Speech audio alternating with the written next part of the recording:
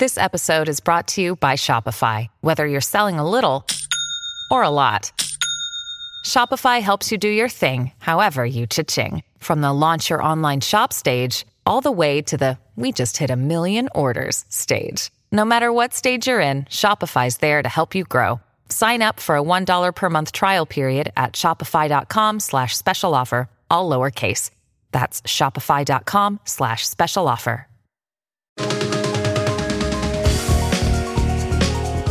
Hey everyone, Roger here. We're going to do things a little differently for the next couple of days. We've all heard of Apple and Samsung, but there's a lesser known entrant called OnePlus looking to make a bigger name for itself with premium smartphones. I spoke with OnePlus Chief Marketing Officer Kyle Jiang at length, and we'll be serving up portions of that conversation through the rest of this week. Part 1 sets the table with an introduction to the company and a detailed breakdown of their philosophies and what you as a consumer can expect from them. Let's have a listen. This is Roger Chang from CNET, and with me on this video chat is Kyle Jiang, Chief Marketing Officer of OnePlus. Welcome, Kyle. Thanks for having me on, Roger. I appreciate you taking the time to talk to me. And while I do want to get to the OnePlus 8, which is the big reason why we want to chat, I do want to back it up a little bit for some of our audience who may not know much about this company. OnePlus, after all, is not a household name. It's not an Apple or Samsung. So let's back things up a bit. And if you could give me a quick description of what is OnePlus. Sure. So OnePlus is a company that's a little bit over 5 years old that's focused on making smartphones, primarily targeted towards tech enthusiasts, people that are fans of maybe Google, to simplify it in maybe an easy way. When we started, we were making a device for a particular audience that really wanted the best kind of overall experience, bloat-free software, fast-performing devices. And as we've evolved as a company, our philosophy hasn't changed, but now our products basically represent considered by many the best smartphones in the industry, and that includes the Apple and Samsungs of the world. And so now, most recently, you can go into the two major U.S. carriers and now see our devices. And our philosophy hasn't changed, but our product have gotten to the point where now people are considering them the best that are out there. Yeah, and talk a little bit about sort of going back to that, like the original OnePlus One. I think when it hit, it's 2014. I think is when it launched. $349. I mean. Talk a little bit about that, because there was a huge run on demand. You had this kind of unique invitation system. Like, just to go back in time a little bit, like how did that sort of that first launch go, and how did it really keep that momentum going? How did you start building that momentum from then? Sure. This was about 5 years ago. The phones, there wasn't a ton of them, and based on demand, they were kind of, you could only get one through an invitation system. And actually, that's how I got mine originally. I was actually a user before I worked for OnePlus. And probably each stage of the company's evolution, the company grew just a little bit more. More people heard about the devices. They were sold in more places, sold in more countries globally. And so the focused approach on kind of like really good hardware, clean software didn't change, but scale kind of grew in our company each stage of the way over the last 5 years. Yeah, and talk a little bit about the unique ownership structure with OnePlus, because OnePlus is part of this larger group of other Chinese handsets, because you actually have sort of sister companies. If you could talk a bit about that, because it's fairly it's unique in the industry. Yeah, we share the same parent as a larger cell phone maker in China called Oppo, but we're run independently. We have our own essentially standalone business. We self-fund ourselves. We're autonomous in that sense. So although we share a common parent and some supply chain resources, we're an independent company that's had a very different approach than probably some of the companies in that part of the world.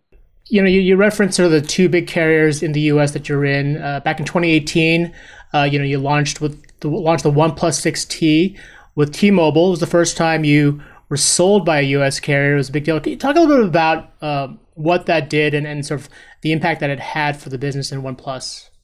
Yeah, I think it was a big step for us. I think the most important thing is in other parts of the world, people buy their cell phones directly. When I started with OnePlus in 2015, there was kind of some assumption that maybe the way people would buy their phones in the US would change, meaning, people weren't very satisfied with the carrier model, and a lot of things you can remember back to that point. The purchase process probably didn't change. So we realized to grow and to reach more consumers, it made sense for us to partner, and we did that with T-Mobile.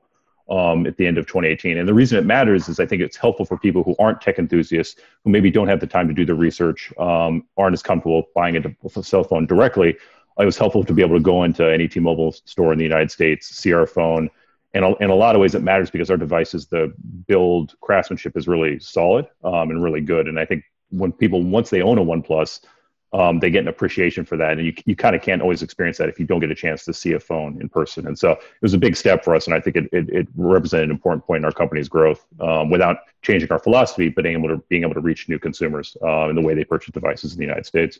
And in terms of the progress that you've made in the U.S., thanks in part to the T-Mobile partnership, like where are you guys in terms of market share here in the U.S. for among smartphone providers?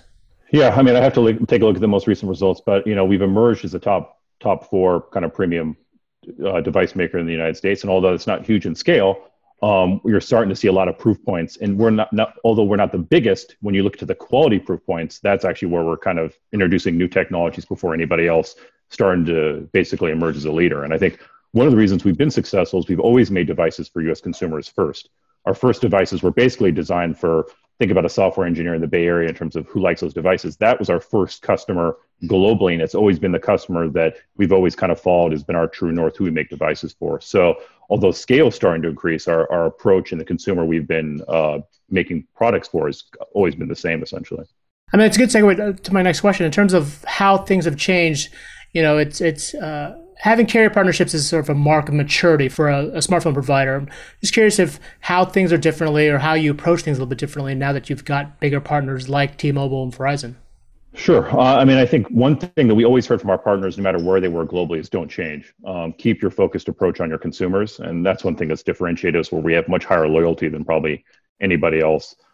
Keep making products that are really focused on user experience. That's something we haven't changed. Probably the only things that have changed in terms of with some of these new partnerships is it does require more infrastructure. It does require a little bit more lead time planning.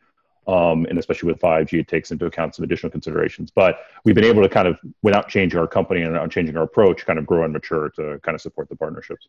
Yeah, and you mentioned sort of the loyalty aspect. And I think the OnePlus 8 community, when I was talking with Verizon's executives, that was one thing that they mentioned was one of the sort of the recipes, one of the key ingredients that really attracted them to OnePlus. Talk a little bit about the OnePlus 8 community and how that kind of feedback from the consumers have really kind of weighed into how the phones are actually made. Yeah, I mean, and you said it. I mean, what Verizon told you is basically, OnePlus brings a couple things: great product, really attention to quality, users that are very loyal based on the experience of product they've gotten in the past. Also, probably a more digital-oriented audience, a younger consumer that's maybe more knowledgeable about technology as things change and things evolve. And so those are all things, in addition to being now a technology leader, especially with people look to, and a lot of the carriers look to evolve into 5G because of our approach in terms of having, the best technology, the highest performing technology. It set us up as a very attractive partner for 5G as well. So those are all themes that I think have been strengths of OnePlus and make us well positioned for, I think, the things that are going to be changing over the next 18 months in terms of this category and this industry. Pete talked about how the CEO talked about how the Verizon partnership was a really a big deal, one of the biggest deals in the history of the company. Talk about what partnering with Verizon does to this company. Yeah, I mean, I think it's obviously Verizon's the biggest company in the United States, in carrier network, and they're also a leader in terms of 5G, and also for us, it represents a stage of maturity where now we're partnered with the two biggest, with the new T-Mobile, the two biggest carriers in the United States. And so it allows a majority of people in the United States to be able to experience what we believe are the best mobile phones in the country and in the world. And that wasn't necessarily an option a couple of years ago if you weren't the type of consumer who was willing to buy your own phone and set it up directly. So we think it's a great step for us in terms of our growth as a company. So that's part one. Come back tomorrow where the conversation shifts to what it's like launching in a pandemic. Thanks for listening.